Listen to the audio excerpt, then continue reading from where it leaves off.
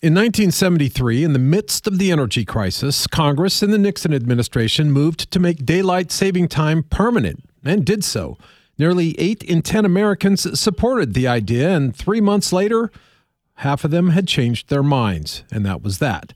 But incrementally, the government has pushed toward daylight saving time ever since. Certainly, the trend is over the last half century has been to have more and more daylight saving time and less standard time. And you can see why they've put forward bills in that direction. They've almost been incrementally preparing us for the inevitable. That's Professor Sheldon Jacobsen, founder of the Bedtime Research Institute at the University of Illinois. If you look back into the 1980s, we basically had daylight savings time representing around 6 months of the year.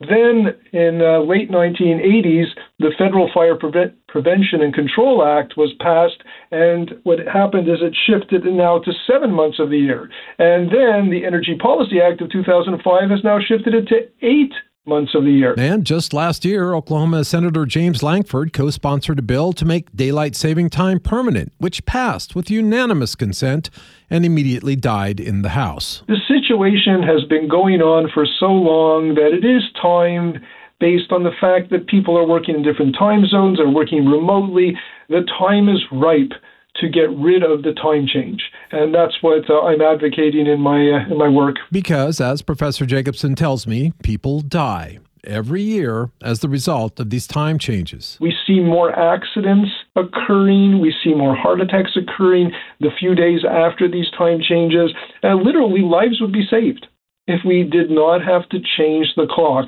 And although it's an incrementally small number of lives over many, many decades, it does add up. His solution? The sleep researchers say standard time is better.